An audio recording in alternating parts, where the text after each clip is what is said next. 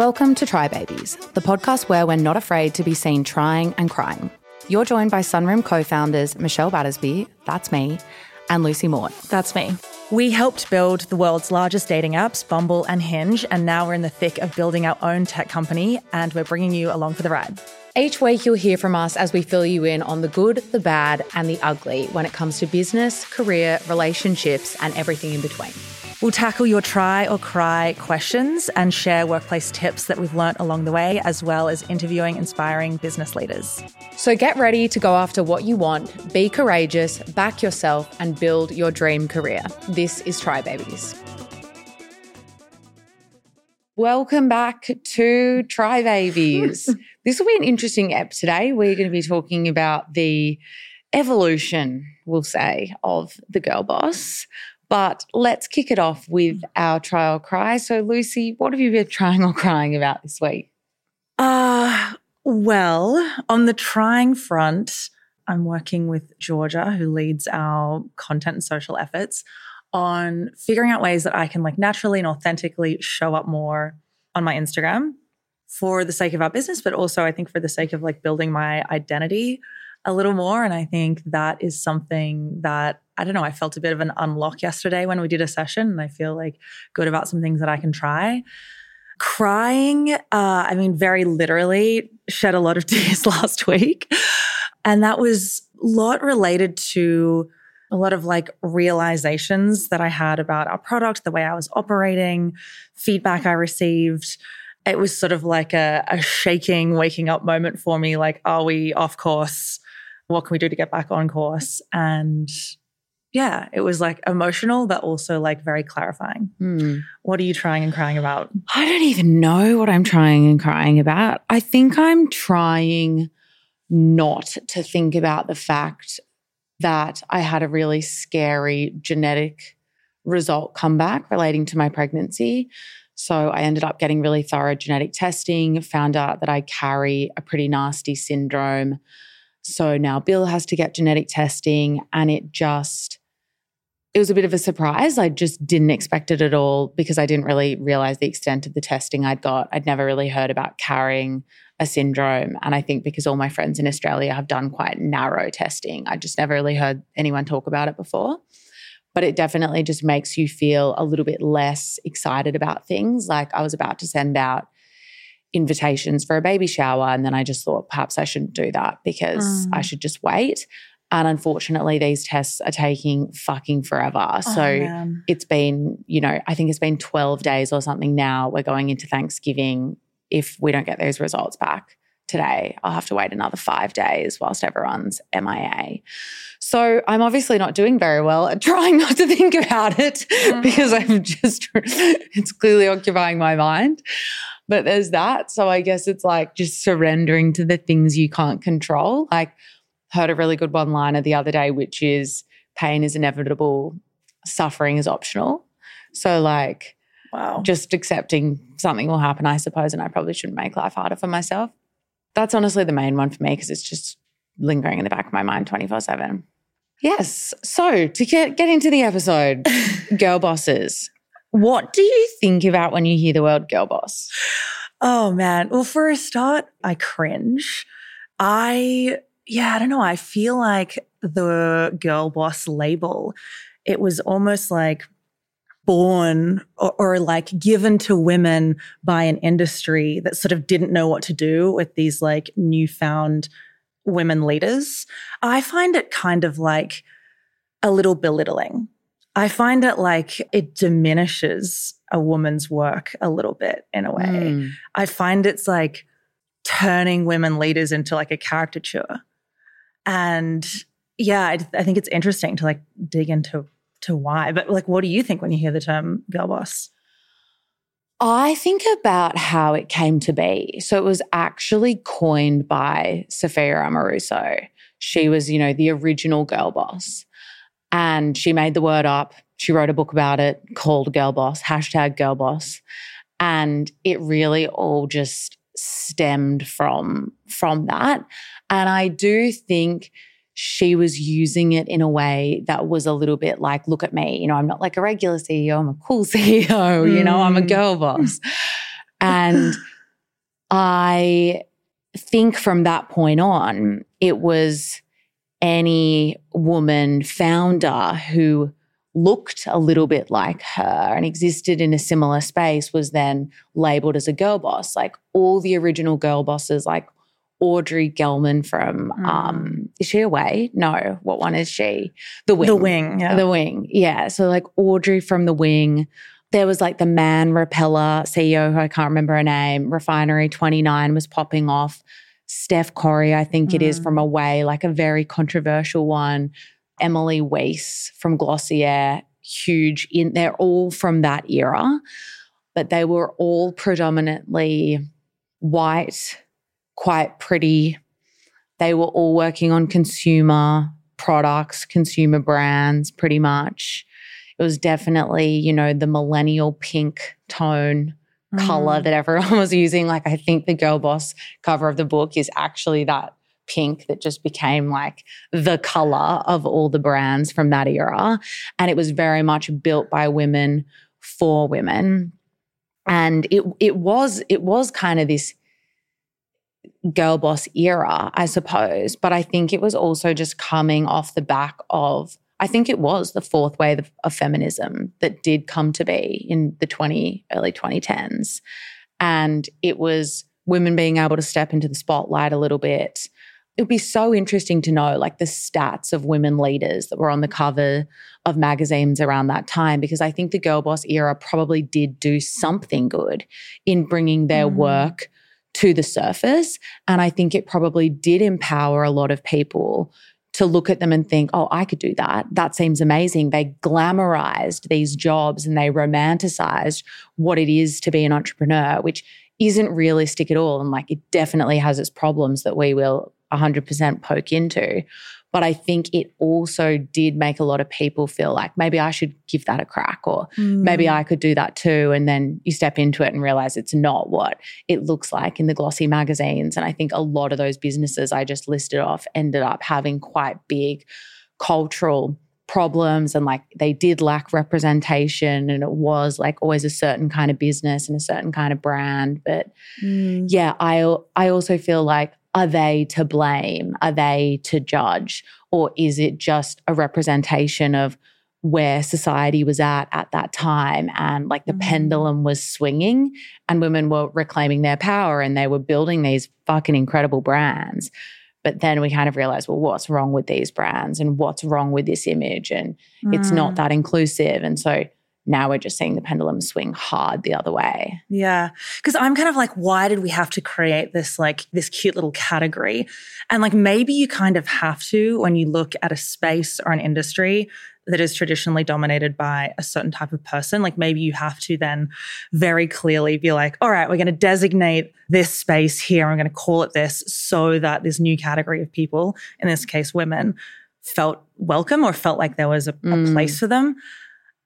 Yeah, I think now maybe that there's been this sort of like, it's almost like a put down. It's like almost like a derogatory term, like, oh, the girl boss. It is. And so maybe like I'm looking at it through that lens. I'm like, it's kind of like infantilizing women a bit. Just the fact that we use the word girl as like instead of woman. Yeah. And boss, like nobody uses the, like in white collar industries uses the term boss. It's kind of like used when you're like, oh, the boss told me to do this. You know what I mean? So it was like, I think it was interesting that Sophia like branded it that way.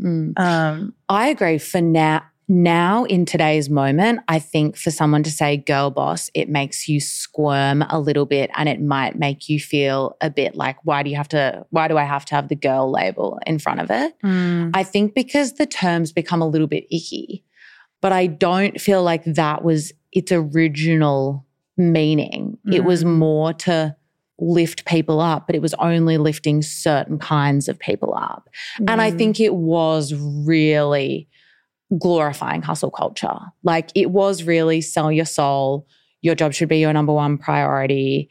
Don't do much else. Who you work with are your friends, and you don't really have a life outside of that. And I think that's where what society is challenging now, and why people are like, well, I don't want to fit in that box. But I also think it's so interesting how these boxes usually always exist when it comes to women. Like, I don't think there are that many trends on the internet around the way guys work as there are women. Like, are we just more drawn to trends, or is it society trying to label us as one certain thing? Are we trying to be, told to be one-dimensional? Like, I find it fascinating that there's just so many trends relating to the way women live their lives. I mean, maybe people were just so shocked that like women were really building these like epic companies and building like organizations of women around them for the first time, like en masse. But I think like Silicon Valley, they do have a little bit of like a history of coming up with these labels. Like if you think about the tech bro, like that is this derogatory label that we came up with off the back of like these like very masculine kind of like toxic work cultures. Where there's literally no women in the There's room. no women. It's so exclusionary. And I do think they probably go and race cars on the weekend. I'm perpetrating the stigma right now. But there's like a little bit of like the exclusive vibe that was in like the, the way the girl boss operated. It's culty. Right, it's culty.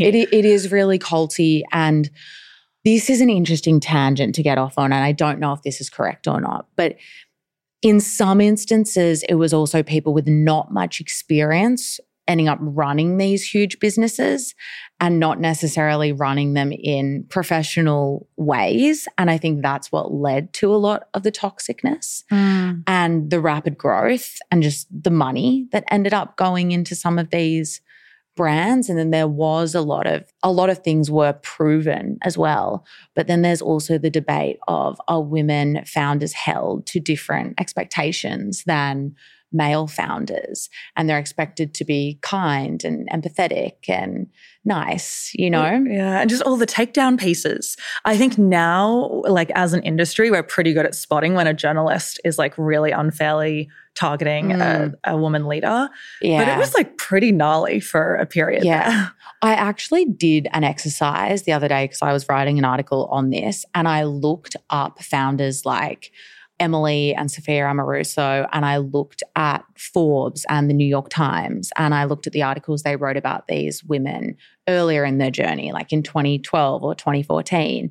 And then I looked at current day articles and just the contrast in the headlines and how we as a society or the media labeled these people as, revolutionary and the people to completely change these spaces that they were operating in. And it was they were really put on a pedestal, and then they were torn down. It's a little bit of my fear about and maybe we can get into like how we personally identify with the term. Like I remember when we were founding Sunroom, feeling a bit of a sense of like inadequacy, or like, will I be able to do this and be the CEO of this company because I look at all these other women in their 20s and 30s who are leading consumer or social brands, and they are the like quintessential girl boss archetype. Really attractive, very expensively dressed, very outspoken, always in the media. And I looked at myself and I'm just like, I don't think I am that. Like, am I going to be able to do this if I am not that? Because there was such a mold. Yeah, there was such a mold. Yeah. I feel that. Like, I feel even in my time at Bumble, I started to act the way I thought I should. I wore the power suits. I dressed in colors to match the brand. I completely played an act that I thought, a role that I thought you had to play to exist in that space.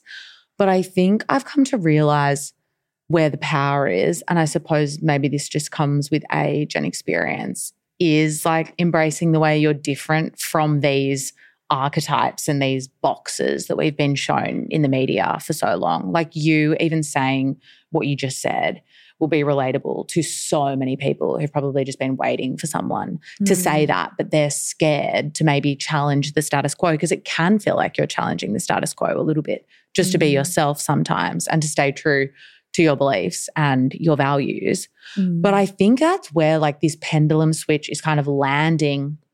What I've been thinking about is like, now we're seeing lazy girl, snail girl, quiet quitting. And I think these trends are really interesting as well. And there is a point that loops back to this in the end, but it'll take a while. I want to know what snail girl is, but maybe we can loop back to that. It'll take us a while to get there. But like you hear lazy girl, right? So it's like girl boss over here, lazy girl over here is what you might think in your mind. I think it's important to remember that all of these trends and eras, they're often just very extreme. And I think sometimes the internet doesn't really have space for nuance, you know, like it's one or the other, all the intricacies are ignored. And I think when you hear lazy girl, you do think it might be this completely contrasting thing to girl boss, but I actually don't think it is that. Like I was watching this video from the girl who came up with lazy girl job, and it's actually really directional and she has really clear boundaries, and it's all about working a job that doesn't really have set hours, but still you can afford to live. Like it's paying you 60 to 80 grand a year. Maybe it's in customer care. Maybe it's an account manager, something that's not overly technical, but still quite stable. And so you're not called upon late at night. You aren't worrying about childcare. And I just felt like that's not lazy.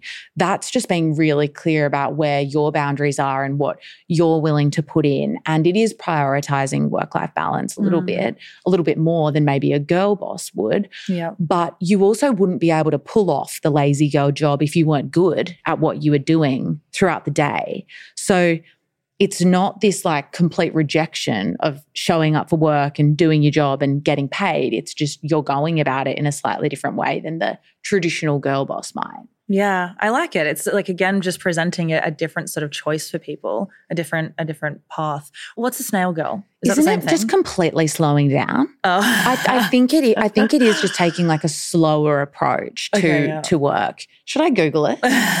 Seriously, let me just check I've got that right. Yeah, I mean, that's one thing that I have. It's prioritizing self-care and happiness above overworking. So, yeah.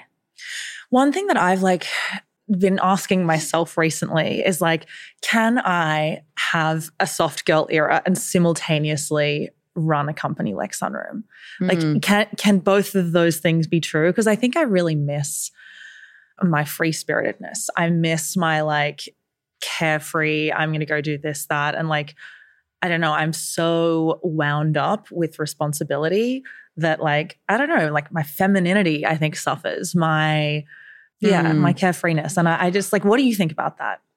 Yeah, I feel like this is something I've also thought about, but I think I'm quite good at knowing how to shut off and really force myself to shut off, because I'm the kind of person that needs a day to do absolutely nothing and have no one speak to me to be able to survive a week. So I do create those moments for myself where I truly do nothing and I watch reality TV, or I go and get a massage, or I read a book, or I cook something, and it's almost like this moment I have to just recharge. And I think that's a bit soft girl. It's a little bit lazy. It's definitely like gross girl, you know, like I just let myself be a slob and like don't really hold myself to any expectations. And I don't feel any guilt around that, because I know that for me to be able to function at my full potential, I have to do that. And it's not something that I've necessarily had to enforce. I think it was just this instinctive realization that if I kept doing what I was doing, I wasn't really going to be able to survive. And so I just automatically, I guess, created this time and space for myself. And I honestly think it's why I've never burnt out. Yeah. I haven't. And I think it's because I do let myself do that kind of stuff. I think it can sometimes be looked at as like, if you're caring for yourself in that way, you are neglecting your responsibility, or you should be focusing on other things. But you can't be your best self at work if you're not giving yourself time to recharge. So it all, you know, it's feeding the same engine. Yeah. That's not a saying. I don't even know what that means. But that's just the only way I could wrap that up. For me, it's like a deep nervous system thing. And I can't, like, I take time off, I take days off, but I can't like switch off like how my nervous system is feeling, which is very related to, I think, the stresses of work. I can't just like be chill now. Maybe if like when I go on vacation for like a week, like it just takes a while for me to like come back to like a nice pace where I'm like, ooh, I'm so chill. Yeah. I mean, even when I went to that health retreat nearly a year ago now, it was 4 days of just being completely off the grid. And I noticed over those 4 days, I had aggressive, I don't know what this means, I should probably Google it, aggressive like tech music playing nonstop in my head. Like I would just hear Fred again, or I would hear Rufus. Like these songs were just coming out of nowhere and I could not stop constant music playing in my mind. And I was trying to get to this point of like, can there just be nothing going on in my brain? And any moment I wasn't journaling or doing an activity or focusing on something, just this tech music came back into my head and just filled it with noise. And I would love to work out what that is about, but I think that's probably a nervous system thing where it's like I have to have something going on up there. But I still think it's like good for the mind, body and soul to do those things. Yeah. I think I don't have enough spontaneity in my life anymore. I don't have enough like, oh, I'm going to go out and see where the night takes me. It doesn't matter if I don't come home till sunrise. Well, that could also be the fact we're like 33. I mean, it's fucking scary to do that once you're in your 30s. Yeah, it'll take you a week to recover. It definitely is. But like, the recovery is important because we have to show up on Monday and be very on. I feel that. Like I definitely have got pretty in my head in social situations. I find it very hard to just let myself go and surrender to the night. I can only do that on a Friday. I absolutely can't do it on a Saturday because I'm already thinking about work and how this will affect me at work. It's a bit easier to do on a Friday night, but yeah, the responsibility does just start to seep in because you're going to be tired. You know you haven't done something super wholesome, but you still want to socialize. I think those situations are a little bit harder to navigate and completely let loose. We're taking a quick break from the episode to jump in and say thank you so much for listening. We love answering any of your questions that you have about your career, going after your goals. So if you have any questions you want us to answer, hit us up with a DM or a voice note on our Instagram page, Try Babies Podcast, or our Facebook page. Back to the episode. So I think with all this girl boss, I don't even have all my thoughts together on this just yet. It kind of was thinking about it earlier this morning. But I also think this girl boss mentality and this hustle culture and just capitalism in general also can make people feel like they have to be doing something, like they have to be building a business, they have to be building a brand, particularly in the social space. And I think Kim K is almost someone that you can use as an example here where she was just, people would say she's famous for being famous. She doesn't have any talent. What does she actually do? And I think that famous for being famous, or you're just an influencer, these dirty little slogans and words to kind of make people feel like they're not doing enough can then propel people into feeling like, okay, well, I need to start a podcast. I need to start a fashion brand. I need to start a beauty brand. And I also have been thinking about that. Like, does that lead to brands just being created for the sake of a brand because this person feels like they're not respected or they're not credible enough or people are judging them or looking down on their work? Like, what actually is wrong with being famous for being famous? Like, you can't get famous if you haven't built a community or you're not talking about things people resonate with, I think there's probably a fear that it's not, your fame and your visibility is not evergreen. And so there's like it might feel a little bit unstable as a career, like you are on the hamster wheel and you have to keep going. Whereas like building something like a software company or even like a really awesome product company, there is like a legacy or there's something that then can just like sit in your place. Yeah. I just can think, and I won't list them, but I can think of so many influencers and / creators, whatever word we're using, that have built brands and then they just vanish. And they are out there for maybe 6 months or a year or 2 years and then they're gone and you never really hear why. And I sometimes wonder, was that something they were truly passionate about, or did they just feel like they needed to be doing something else?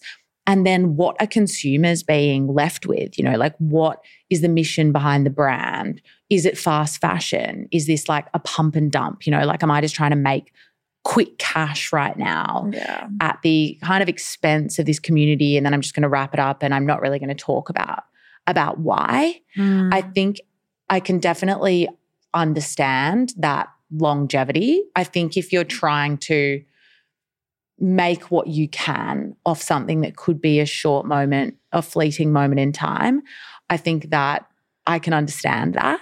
Yeah. But I also think of it from like a waste and just consumption perspective. And I guess we're both focused on doing something that has a mission versus just like putting something out there, maybe because you feel like you have to. Yeah. And then like, is this coming from your like management? Like they are just like looking to ways to like really juice everything and juice you. Yeah. I wonder if some people just totally underestimate the years of iteration that's involved in developing a product. Because, a lot of influencers and creators out there are launching physical products that still need like R&D and product development and feedback from customers to then make it better and better the next time. Yeah. And like, do people understand that that is like a multi-year commitment to get to something good usually? 100%. Also, another thing on this is then I've been aware of creators really being taken advantage of because there are companies out there that do just develop these really quick brands and products, and you can just white label things, and they approach creators with strong brands, say, let me do this for you. And then that creator is like paying for the maintenance and outsourcing all of that and might not have the kind of depth of knowledge about what they're actually taking on and then the upkeep of that business. And then they're ultimately the one that has to wear that decision because they're the front person on it all. I wonder how difficult it is to find, because like creators need to partner with like operators, I guess, to bring these products to life and these brands to life. And I wonder if it's hard to find operators that are like interested in doing, like really talented people that are interested in doing that sort of work and like sticking at it for the long haul.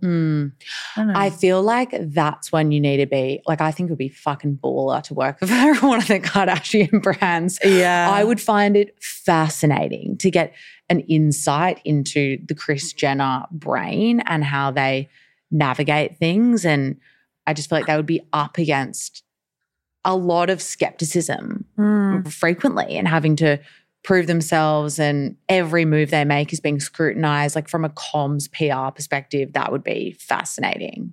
But it would also be maybe like a different way of looking at what to build and how to build it. Like think of Kim's like nipple bra that she launched the other day. I'm sure that came from like, okay, what's something that's like really ridiculous that would go viral? Yeah.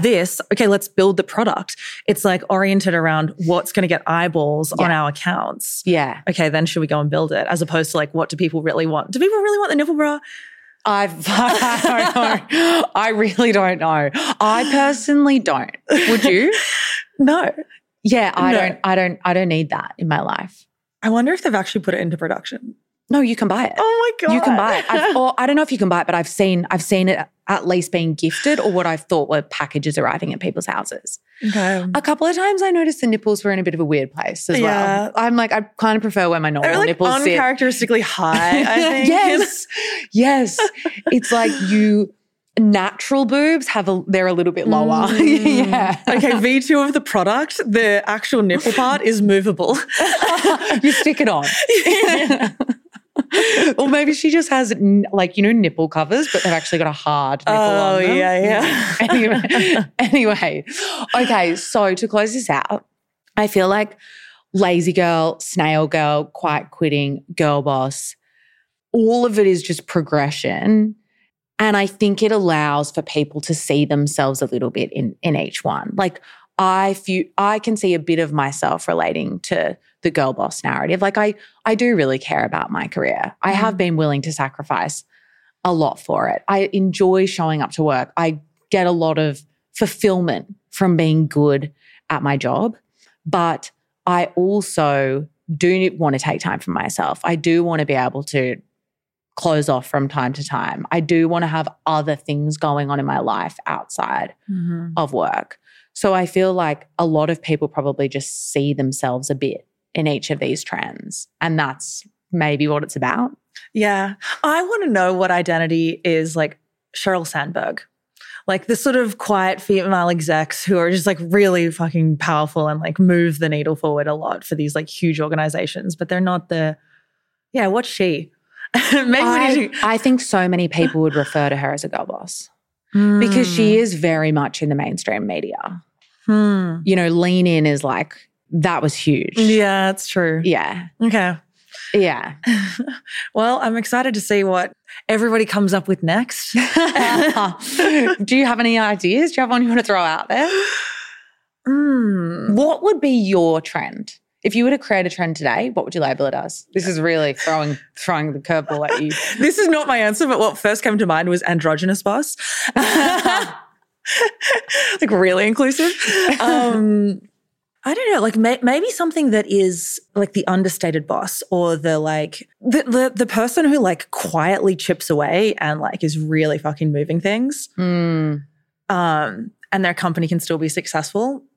Maybe I'm just like hoping that I can do this without being like really like loud and glamorous and like glittery about it.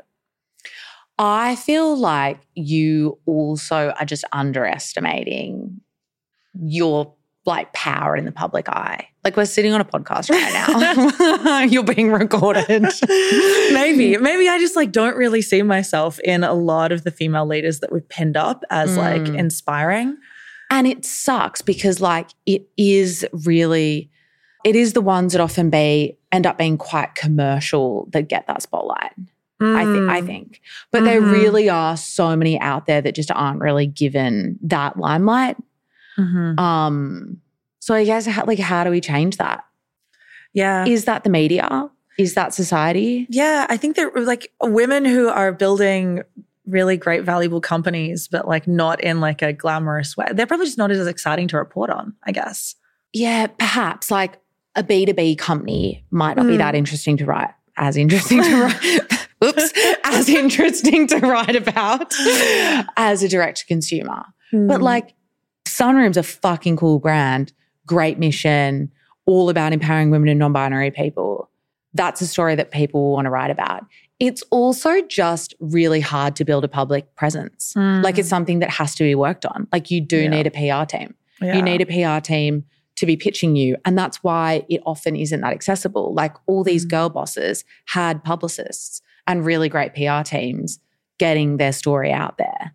So that also kind of makes it a little bit, it's less accessible in the traditional media space, but now with TikTok and Instagram, if you are putting yourself out there, you're able to give yourself a bit of a head start. Yep.